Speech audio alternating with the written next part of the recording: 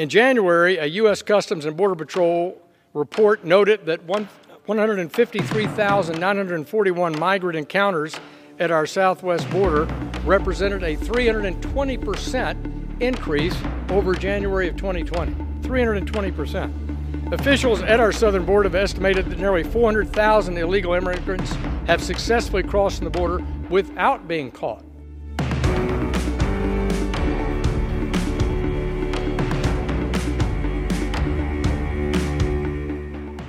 That was French Hill, the representative from the state of Arkansas, and he was specifically talking about our topic today, and he was comparing January 2020 with January 2022.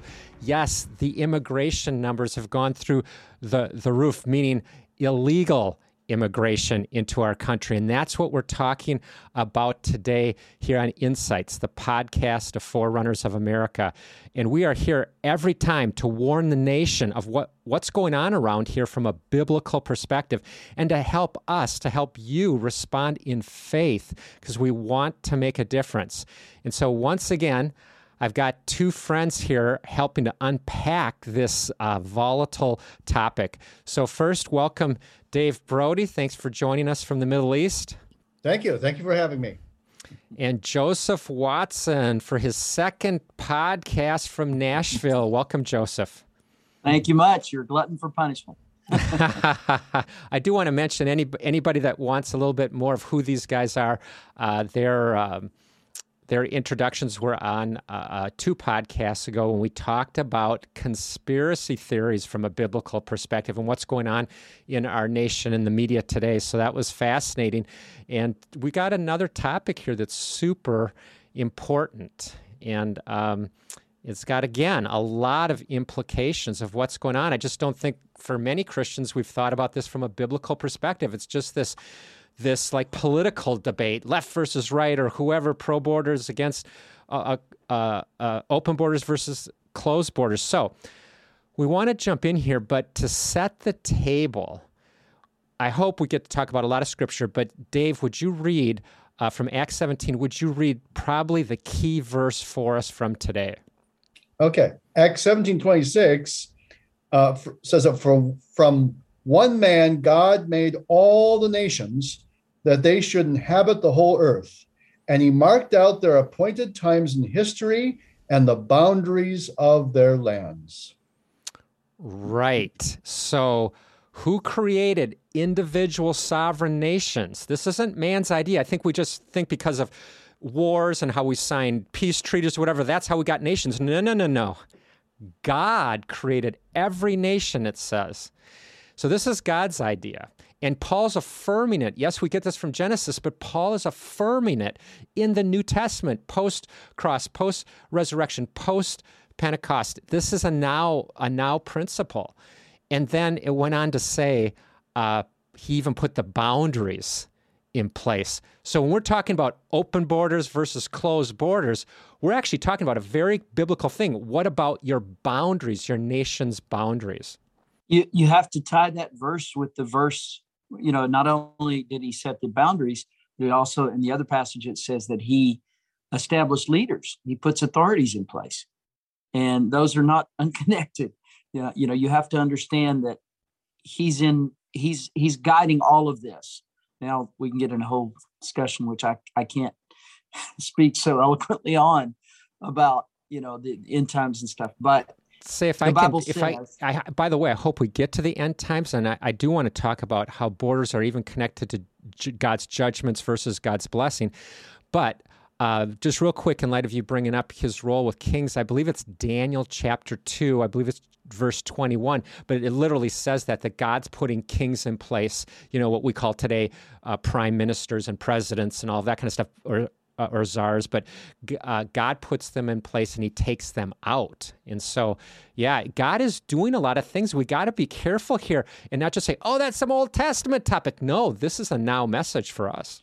Exactly. And everything in the Old Testament, it says several points in the New Testament, is for our education, for our understanding of what's going on today. So they're not, I like to even think of it as Old Covenant, New Covenant. I think it all very much applies. Well, I'm hoping we can kind of navigate a handful of scriptures here, but let's just talk about this almost from just our response to what we've been hearing, not just from Representative Hill, but I mean, it's all over the place about how many people cross our borders every day, every week. It's very interesting to me, too, that they have that statistic that he identified there in our opening clip, that there's those that they've identified. So for the month of January here of 2022, it was 156,000 were identified, and the United States welcomed in 60,000 of those. But they, as he went on to say, they think there's as many as 400,000 that just came in under the radar. Like, this is wild. Like just, I don't know. What do you guys think of that? How do you respond to these numbers? I think we just don't even know the numbers. I mean, when they talk about how many illegal immigrants there are in the States, they've always used this number 11 million for years. But yet some people are now saying, no, that could be 20 million. It could be more. We don't know. So do you guys have any thoughts about, I've heard this and I believe it to be true, even though the media doesn't cover it, but it's the media, glimpses of the media that told me about this, that, they're actually taking plane loads of illegal immigrants. They've never gone through the naturalization process, and they fly in at night. But what I'm curious is, where do all these people go? Like, how do they end up fitting into the culture? Like, I don't know. They got to go somewhere. Well, I hear these not isolated, but different stories about certain towns where just like people from one certain country have just suddenly, I think there's a town in Pennsylvania, I forget the name of it, but in just a few years, it went from being like 3% Hispanic to like 2/3 Hispanic. It just changed the whole town. So it's happening. And the effort of the current administration has been to do it in the dead of night. So you've seen those articles as well, or videos or whatever, right? And what I remember seeing, this wasn't from some loopy fringe person. It was actually credible people, and they were quoting at least some people in our government that are alarmed by this. But anyway, it seemed like they were credible sources to me.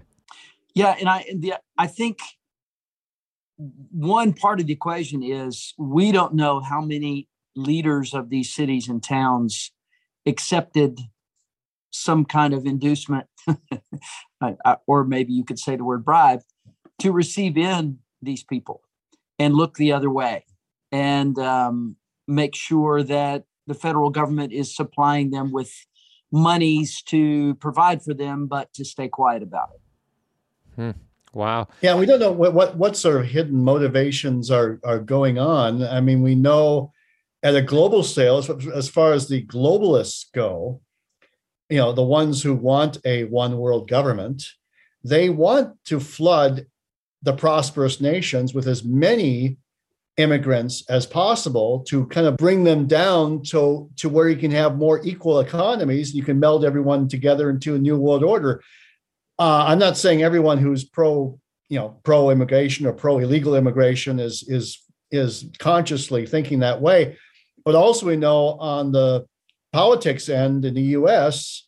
that the Democrats know that the vast majority of immigrants, both legal and illegal, who become citizens will vote Democrat. So they have a big, huge voting block potentially. They could even lock in a permanent majority if they keep just waving the magic wand and allowing everyone to become a citizen.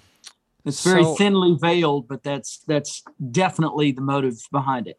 Going back, though, to the globalist deal, this idea of open borders, whether it's the U.S.-Mexico border or U.S.-Canada or just any nation's border, this idea of having open borders, it's a way of trying to, in a palatable way, because we're open, we're going to help all these poor people. This is great. America's doing what it's supposed to do. Actually, it's the reverse, and we'll get into more scriptures here shortly. Mm-hmm. But actually, what it does is it's this palatable way to get the word out there to erase borders. Now, what does a globalist want to do? Absolutely against individual sovereign nations, even though we just read out of Acts, Paul telling us that God created individual sovereign nations as part of his will. And he even kind of, maybe we'll get into this later, connected to the end times, but you even see how this sets up a situation for the Antichrist to take on this global influence. So I had this whole line of thought, a future book, hopefully, called The Gifts of Nations. And I believe, like a big diamond, God gave a facet of his character or nature to each nation. And no other nation on earth has what that nation has. And so that each nation has the potential to teach the rest of the world some aspect of God's character or nature. And Satan, of course, knows if you pollute the gift, you distort the concept of the gift giver. So every nation's gift has a unique pollution as well. And so I think as the nations come to faith, the concept of God gets bigger, gets more clear, gets more accurate. And I think, like what you were saying, Dave, is exactly right. The enemy is all about erasing borders, erasing sovereignty of nations, and creating this whole one world thing, which is perfectly setting the stage for the spirit of Antichrist to come in and do his bidding. Okay, so to connect a couple dots here, and then Dave, I definitely want you to jump in because I know this is your wheelhouse. I want to mention, Revelation, it talks about nations much more than we often think it does. And in light of each nation having a gift, like you just described, Joseph, in Revelation chapter 21, it talks about after the millennium, nations still exist. Nations exist in the millennium, according to Revelation 20. After the millennium, the new age is in Revelation chapters 21 and 22. So these are the last two chapters of the Bible, right? And nations are still talked about. And the gifts, it literally says near the end of chapter 21 that the gifts of the nations are brought to God Almighty, who now there's no more need for a sun or moon to light the universe or the earth. Now the light comes from God himself, and it's this glorious new age that nations still exist. It says the kings of the nations bring their gifts to the King of Kings. And then just reading a few verses after that, we're into Revelation 22. Right there at the beginning, it says that the leaves of the tree are for the healing of the nations. Yeah. God's purpose was for nations ever since the flood, throughout all of human history. Paul affirms it in Acts 17 that we read. And then it continues on into the millennium and into the new age. This nations thing and God's heart for individual sovereign nations, by the way, with borders, it is part of the heart of God. Well, this speaks to how, if you don't include the borders, how do you define a nation? In the most practical, basic, elemental aspect of this, if you can't define a nation by its borders, then you are redefining nation. Because if you look all through the Old Testament, you read repeatedly about this is the borders of this nation. They went across the border to attack this country or whatever. It's all through the Old Testament. And when you take away the element of boundaries and borders, then you're stepping into a whole different realm that's fraught with danger. People lose their identity. People lose their identity if you take away their nations. And this is one reason they like to do that, so that people will just go along with this New World Order thing. So they would like to see more, I think, unions like the European Union. They want the North American Union and the South American Union.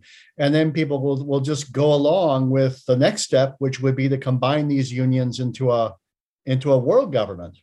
But like Joseph said, each nation has its own identity and can shine in its unique way. We don't want to take that away from people. That's right. So there's something really interesting on this topic that happened here in America, and I didn't have the pieces put together here until more recently. But this word started showing up, I believe it was in the 1980s, but certainly by the early 1990s here in America, and that was we want multiculturalism. Now, what was the principle before that? Before that, for generations, it was that America is a melting pot. Yes, you can come into America, but you're going to be part of a new culture. We have a constitutional government. Where you came from may not have had a constitutional government. Wherever you're coming from, you might have had certain cultural practices, but they're against the U.S. Constitution or laws within our state governments or federal government. You are coming in to be part of the melting pot. The multiculturalism said, oh, no, we need to help people that come into this country to hold on to their traditions. And what I saw there happening, and we can see it more clearly now, even in the last couple of years, is that they were really holding on to trying to bring a division into America. So rather than you're immigrating into a new nation, what you're doing is bringing in your cultural, which some of it, of course, is good in various traditions and so forth. That's fine to practice it here. But what it did is it allowed people to essentially come here and not really ever buy into America, which is part of this watering down the globalists would want to engineer that Dave was just talking about. I'll give you an example of this in Canada. I've been many times all over Canada, and their gifting is healing. And their pollution of their gifting is tolerance.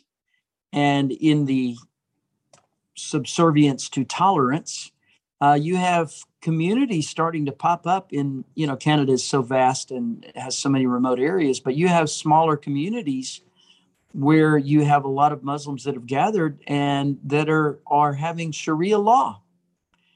And the government is saying, well, that's their culture. Far be it from us to step in and tell them that they can't kill their daughter for having a boyfriend, or et cetera, et cetera. Beat their wife for any reason they want. That's right.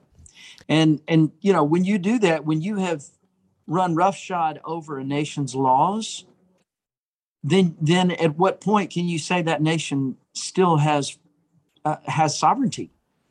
Right. It's no longer the nation it was, for sure. And you're even starting to undermine it being a nation at all, at least not without tremendous conflict from within. And so, that's what happens when you're doing immigration too fast, whether legal or illegal. But if you have too many coming in at the time, the melting pot can't quite melt. Right. As it should. Right. I don't know if most people are aware of this, but according to the U.S. government, this has been in place for a long, long time. We take 1 million immigrants into this nation legally every year through a legal process. It was never supposed to be this thing where now we're suddenly seeing anywhere from 60,000 to 400,000 immigrants coming in illegally every month. This is the situation where the melting pot idea is not going to work. In fact, I think a lot of anti-melting pot thought is being promulgated throughout our universities and other cultural institutions, influential institutions. Okay, so guys, I think we need to circle back here a bit. All of this has been quite an engaging conversation, at least for me, based off of one verse here, but the Bible actually talks about this repeatedly. So we've already talked about Acts 17. We've touched on some things in the book of Revelation here, but actually understanding God's heart, it's not only in the New Testament. We need to go all the way back to Genesis, and let's just talk about this, like God's heart for nations and why he introduced this. Well, all right, let me throw in a few verses here and speak to that. Kind of echoing the passage from Acts 17 is Psalm 74:17. It said, "It was you," talking about God, "who set all the boundaries of the earth. You made both summer and winter." So if you made summer and winter, and those are still active, the boundaries of the earth. And I don't think it's just meaning this is where the land starts and here's where the ocean stops. I think it's also talking about nations and that. And I think that Isaiah has an amazing passage talking about the king of Assyria. This is in Isaiah 10:12-13. It says, the king of Assyria, he says, "I have removed the boundaries of nations. I plundered their treasures. Like a mighty one, I subdued their kings." And in the practical, I don't know if I've deviated from what you were saying is so much, but in the natural, one of the surest signs in the Old Testament that a nation was being overrun, was being taken over, was being conquered, or in process of being conquered, was their walls or their boundaries or their borders were fluid, and people were able to come in. The opposing armies were able to come in, and that's exactly what they do. They come in. When you remove the boundaries, then there's nothing that prohibits the enemy from plundering the treasures of that nation. And I think, it's happened not only with our physical wall on the southern border, it's happened from within in terms of attacking the walls of our institutions. Our Constitution is under attack. The things that have been the bedrock and the foundation of our nation, those are being attacked from within, just as in the natural, you see a porous border. I said fluid a minute ago. I meant porous border where there's just this freedom to flood in. Come on in. The more, the merrier. And oh, by the way, vote. And here's how you vote. Another voice on this whole thing related to this has been Jonathan Cahn, and he's the author of The Harbinger and several other books. But the phrase you just used, he really capitalizes on this, that we are actually warring right now against our own nation's foundations. I don't know if we're not aware of the Constitution, or it's not being taught anymore in our public schools, or what in the world is going on. But this idea of open borders that has been so widely accepted by a large percentage of Americans, including people in our government, it's actually warring against our founding documents. So we can talk more about that, but I believe we're warring against the Bible fundamentally. And I'm not so concerned here about a left or right argument, but I believe we're actually warring against the Bible document, but then also our founding documents, which obviously were to preserve freedom and preserve our nation. But let's circle back, Joseph, on why God is including borders. Like you talked about this briefly, but I think there's more to it. And that is that without borders, you don't have a nation. Without boundaries, evil can just rush in. And in our case, with the southern border the way it is right now, it seems like anyone and everyone can come across. Like, why did God not want us to go down this path? All right, well, let me pull back a little bit, because I firmly believe that everything in the natural reflects something in the spirit. And if someone doesn't believe that, they haven't read Proverbs, because how many times does Solomon say, this is like this, this is like this? And I think when we as a people have watered down our own personal boundaries, then it's only a natural progression that we don't see the value of our national boundaries. And we allow in anything, including the enemy, and they don't even have to come as Trojan horses. Now, they can come straight in. I'm kind of lost my train of thought there, but well, I think you were getting around to what we do personally when we don't have borders, or let's just say a guard over our own lives or hearts, and we're letting anything and everything into our lives. It starts to become expressed towards even our national situation. I remember what it was. Thank you. That helped. It's inheritance. God loves to give inheritance. He gives inheritance to people. He gives inheritance to nations based on how they are in their faithfulness or rebellion, as the case may be. Many have said that God gives a leader to a nation that they deserve. And I think whenever he gives an inheritance, there is this aspect of how well are you guarding or stewarding what you've been given. And we have personal boundaries over our houses. We have personal boundaries over marriages. We have personal boundaries over things that are ours and that we feel ownership of. And that's the whole wonderful thing about the American experiment, is that this, for the first time, and even it was explicitly stated, as you said, in our founding documents, that this is a government of the people, by the people, for the people. The people in Washington or the capitals of our states or whatever work for us, not the other way around. We purposely did not make George Washington a king. We made him a president. And so because of that, this is our nation. And therefore, if it's our nation, it's our inheritance. And when you don't guard the boundaries of your inheritance, don't be surprised when that inheritance is taken away. Well, everyone's going to want to come in and take a piece. Hey, it's inheritance. It looks good to me. Let's go grab it. I heard an article from the New York Times about a year ago said in 1 3-month period, there were people from 160 different nations that came across our border illegally. Stunning. So it's just like, yeah, come on in. And it's not just the border itself, as far as like, some people say, well, put up a wall and that would solve everything. But I've heard 40% of illegal immigration is people who are overstaying their visas. So people had a visa to come in the States, but then they just overstay. And that system is not protected at all. Like I had one friend from India who married an American woman. They came to the States, and they pretty much had decided that they would stay a long time. But he was only coming on like a 6-month, short visa, like maybe a tourist visa or something. But their plan was to stay a longer time.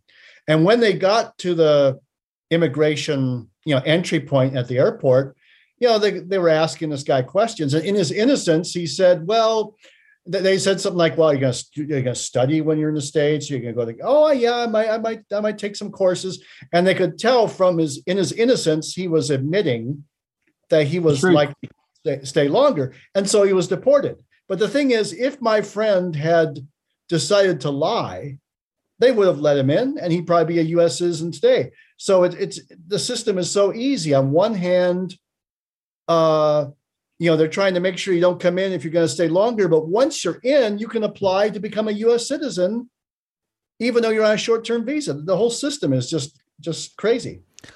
Okay, so I've half jokingly said to friends abroad who've had trouble getting visas to come in the States, well, it's simple. Just get to Mexico and come across the border. Yeah. It's sadly true. So let's tackle this right now. So often we hear, but it's the good, loving thing. It's the Christ-like thing to do, is to let everybody come into our nation. We should not have borders, because keeping people out shows that we have hard hearts, evil hearts. We're not being compassionate.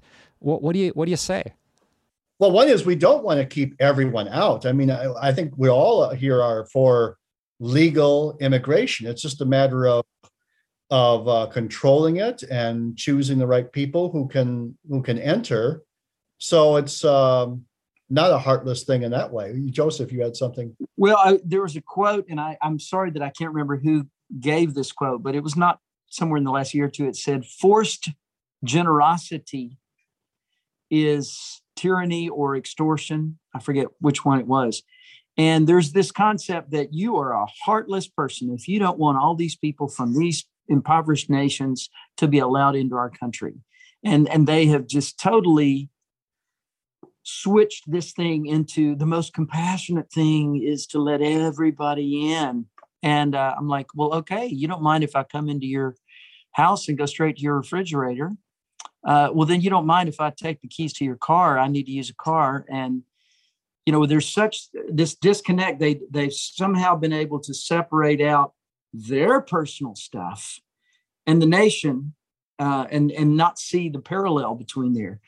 To guard the inheritance needs to happen in the microcosm as well as in the enlarged view. It also doesn't solve the real problem of poverty in all these different nations. I mean, each nation needs to address their own situation, and even if the U.S.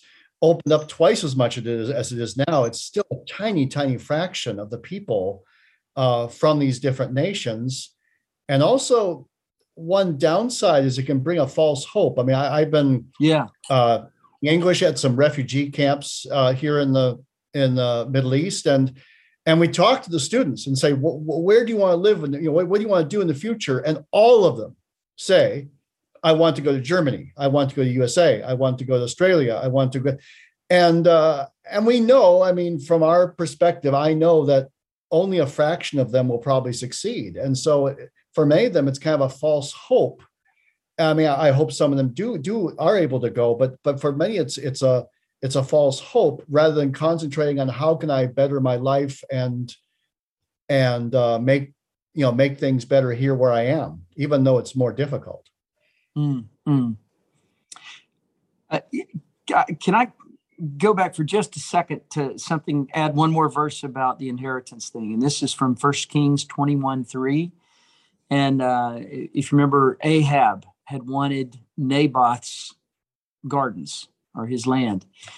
And Naboth replied to him, "The Lord forbid that I should give you the inheritance of my ancestors." And I think that when we do not see the nation as our inheritance, then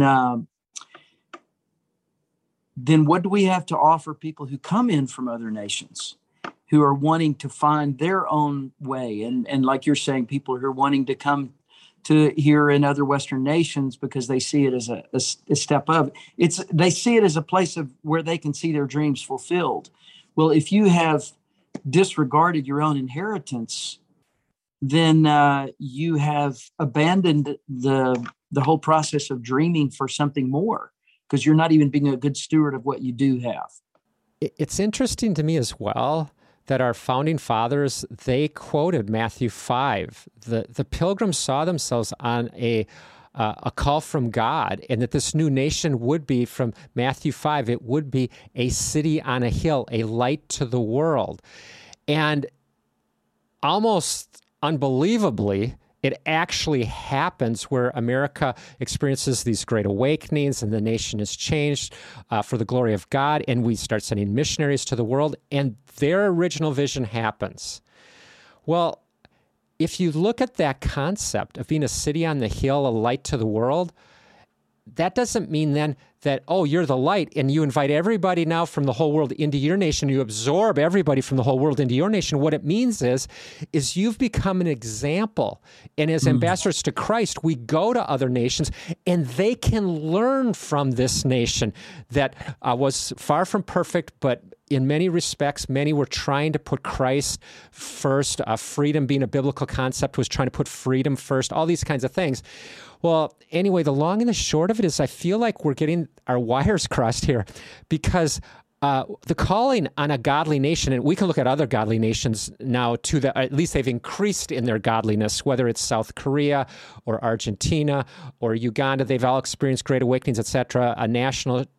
But that doesn't mean, again, that you absorb everybody. You become a light to other nations and say, hey, here's what's happening to our nation because of believing in God and following Jesus Christ and trying to have laws that reflect goodness and morality based on the scriptures. We become that light.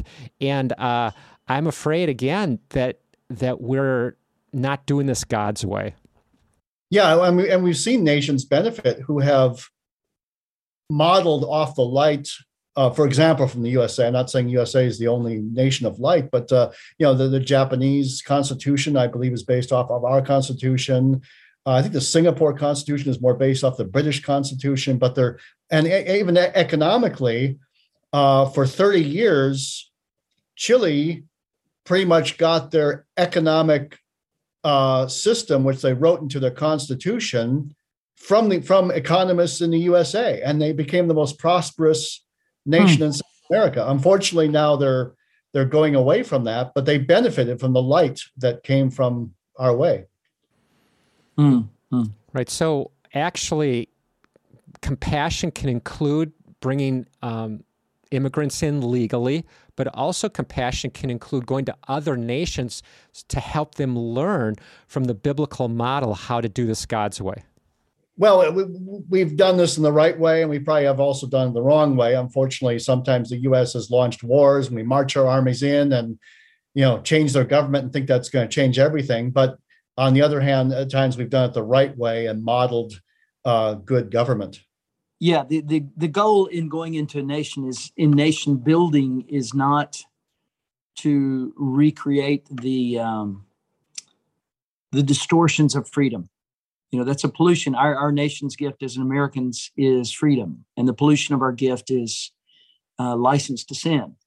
So when you go into a nation, if you're as an American, when I go to teach, I go as an American, and I realize that I have, all believers should want to see other people set free. But if you're an American, you should have that in a deeper level. In every cell of your body, we love our freedom.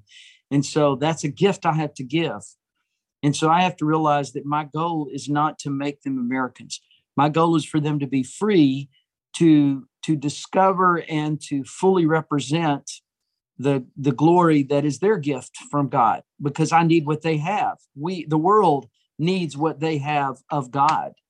And so our goal is not to come lord over with what we have, but our goal is to come under and lift up and to honor and to celebrate their strengths and giftings. What do you guys think about as far as the benefits of sovereign nations?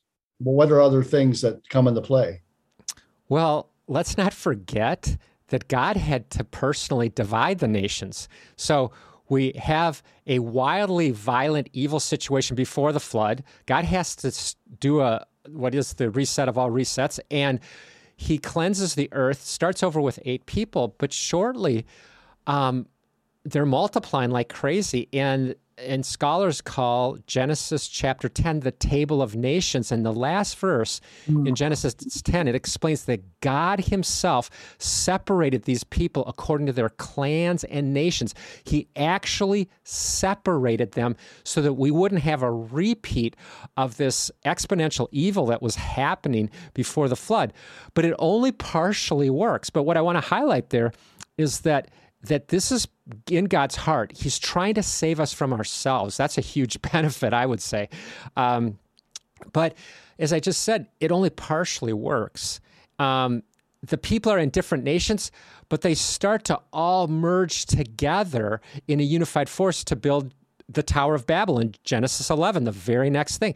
And God then again intervenes, and it says he specifically, God himself, divided up the nations according to their languages. He confused their languages, so now you could not have this exponential evil. And so when I see individual nations, I see an impeding of the kind of evil that would come upon the land. And when I see borders being erased, and I see this shift towards globalization, which is in a whole lot of other arenas beyond borders, but we're kind of sticking with that today.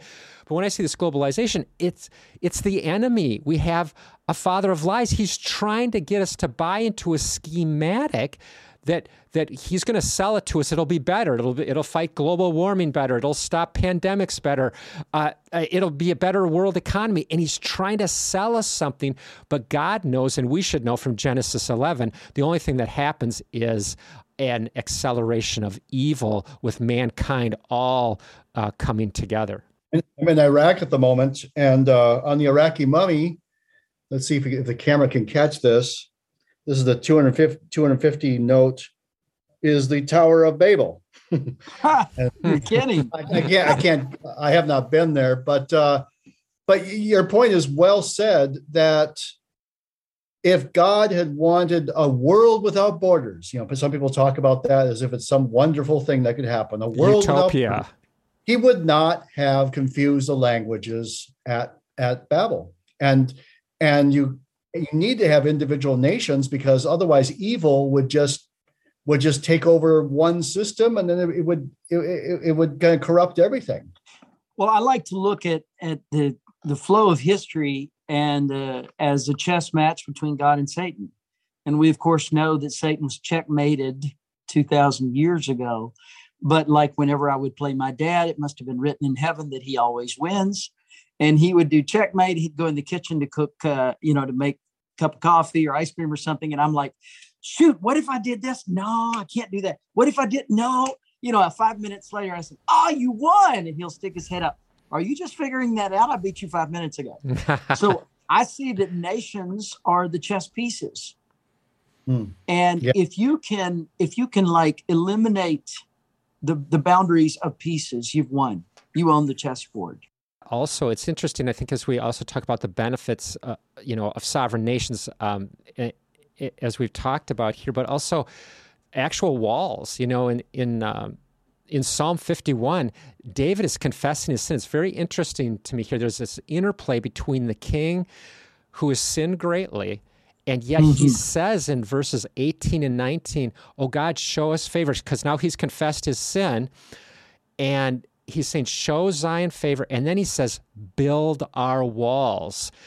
In the Bible, broken down walls, borders that don't exist, this kind of idea, it was It was a disgrace. It was essentially just saying anything and everything now can happen to our nation, our city. In this case, it's the city of Jerusalem, the capital city. And it's interesting to me, this interplay between sin, walls collapsing or borders being erased, and godliness and righteousness and God's blessing and favor, meaning your nation is secure in God, and God has helped you secure it in the spiritual, but also now there's a picture, not just a picture, a reality in the physical that you're going to be protected. And this is going on throughout the Old Testament. We see it with Solomon. We see other points where and again, going back to Psalm 80, if the walls are torn down, we could talk about Nehemiah as well, but if the walls are gone, it's a disgrace because now you're allowing anything and everything in. Yeah, you see in the book of Nehemiah how when they did rebuild the wall, there was spiritual revival as well. The word of God was taught and the people celebrated and worshiped. Yeah. And I want to add a verse to what you were saying a second ago. That would be Isaiah 58:12. Says, your people will rebuild the ancient ruins and raise up the age-old foundations. You will be called, speaking of God, repairer of broken walls, restorer of streets with dwellings. It's one of God's names. He's all about building up walls, not walls that just keep out, but walls that protect. So that's one of God's names. He's the repairer of broken walls. And so these are not walls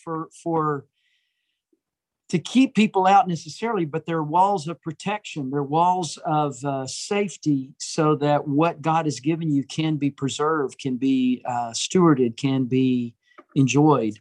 And so this is what God is about. When God comes into a nation, when there's a nation that's been devastated by sin, and let's say, we could think of any number of nations that, maybe third world nations that have had rulers that steal and corruption and in every arena of society, there's a whole host of evil practices.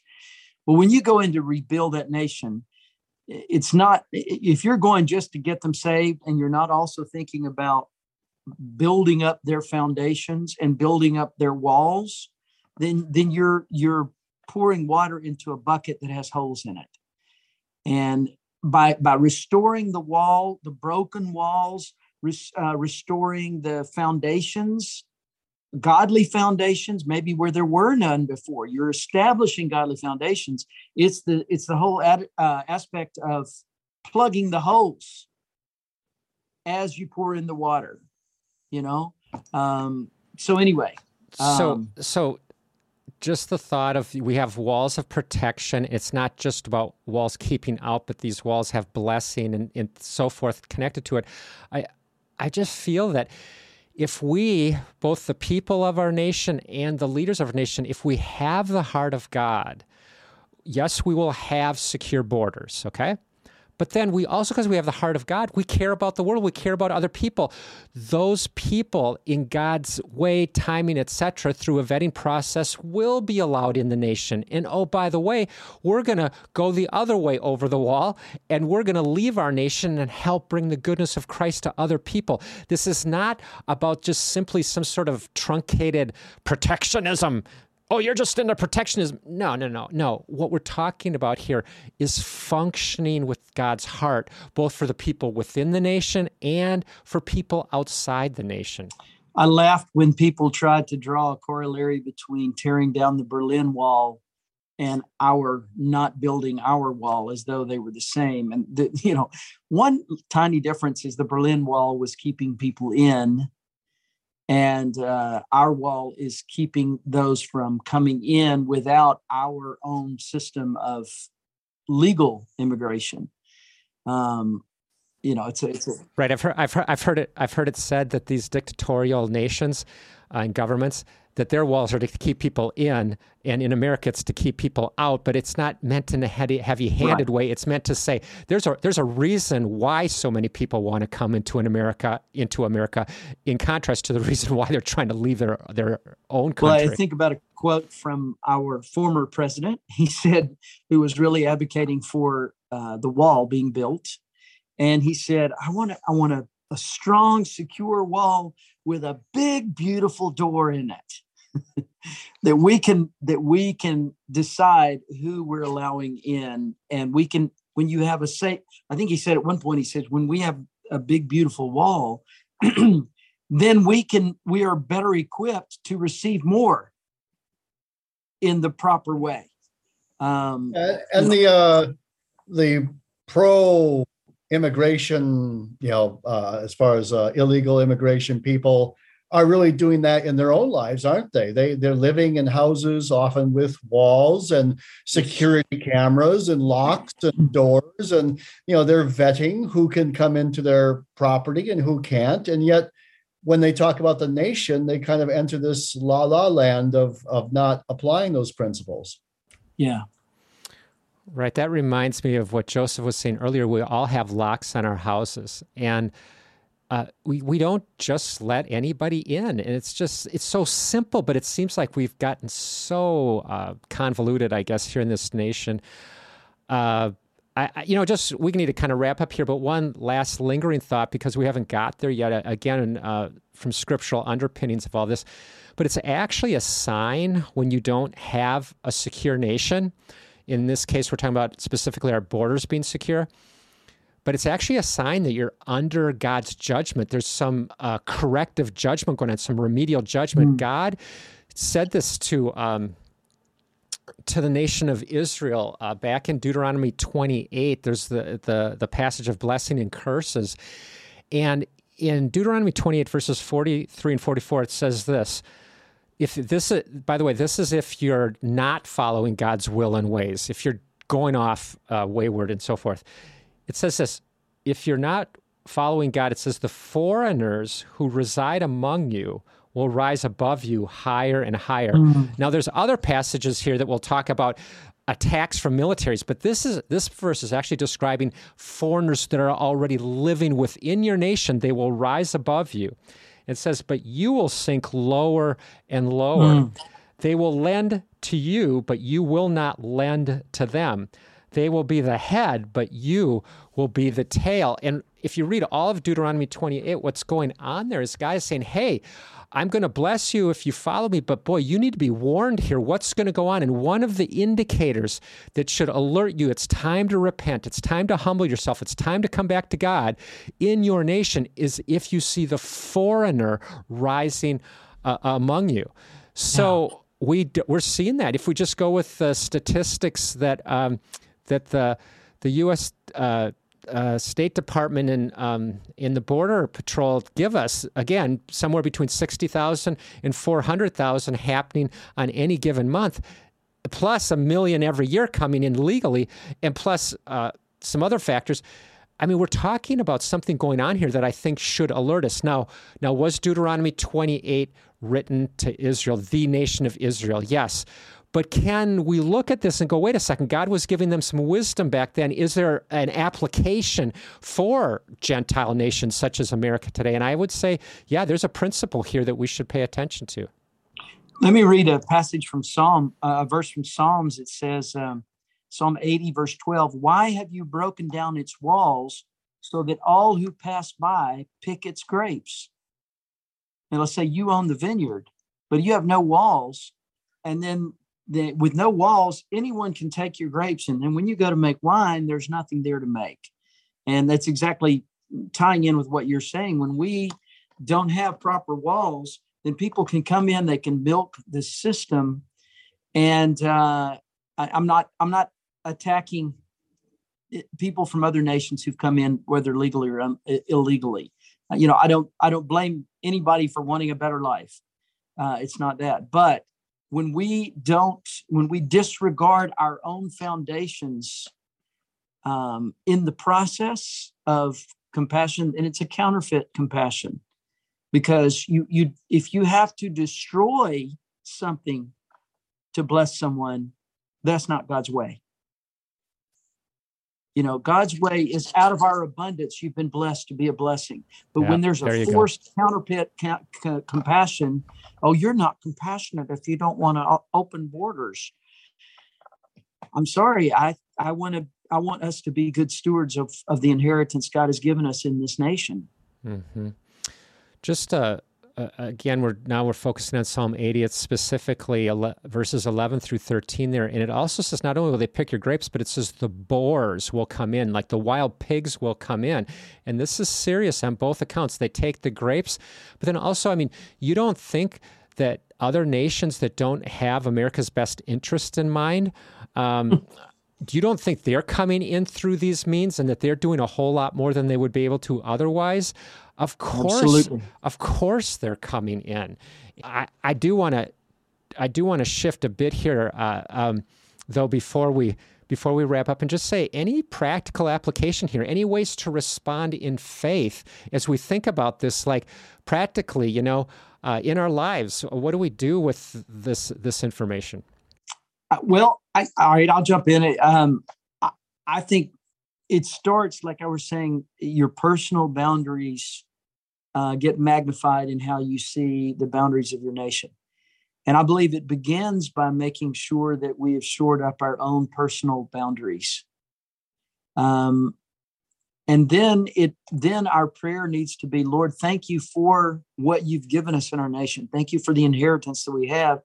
Father, show us where our walls have been brought down, where we have opened the door for the enemy to come in and steal, kill, and destroy, and how we have allowed the enemy to come in and gain his glory at the expense of your glory being seen.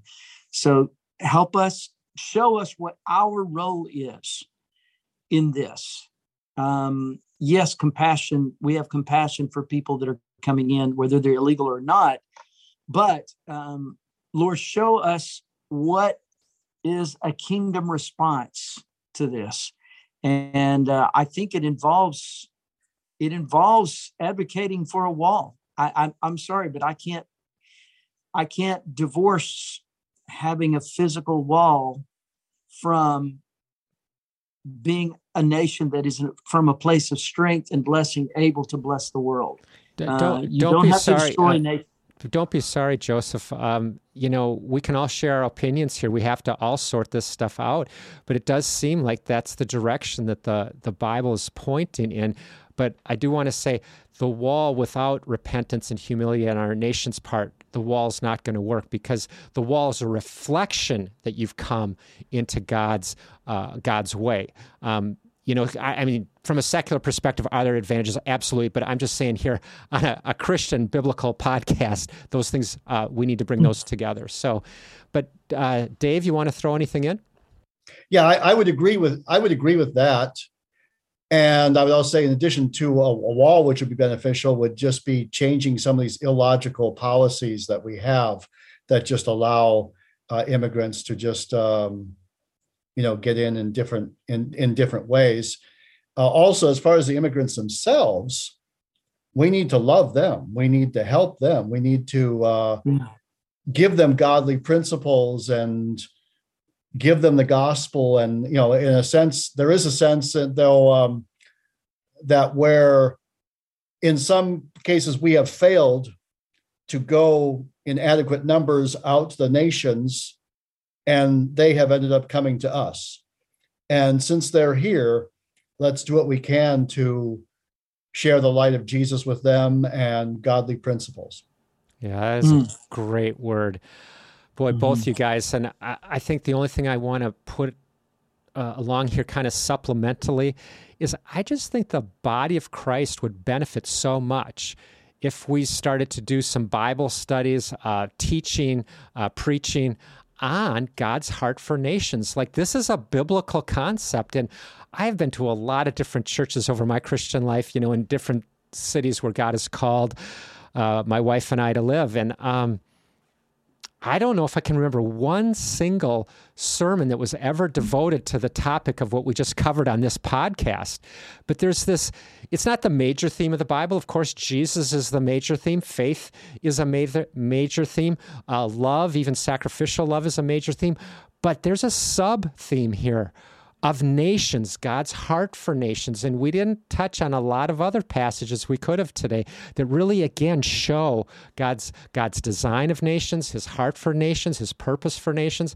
But I'm glad we could cover what we did today. all that to say that I think these Can are I close out one verse? Just a real quick closeout verse. Ezra 4:12. The people have gone to Jerusalem. They are restoring the walls and repairing the foundations. Right. That's for us.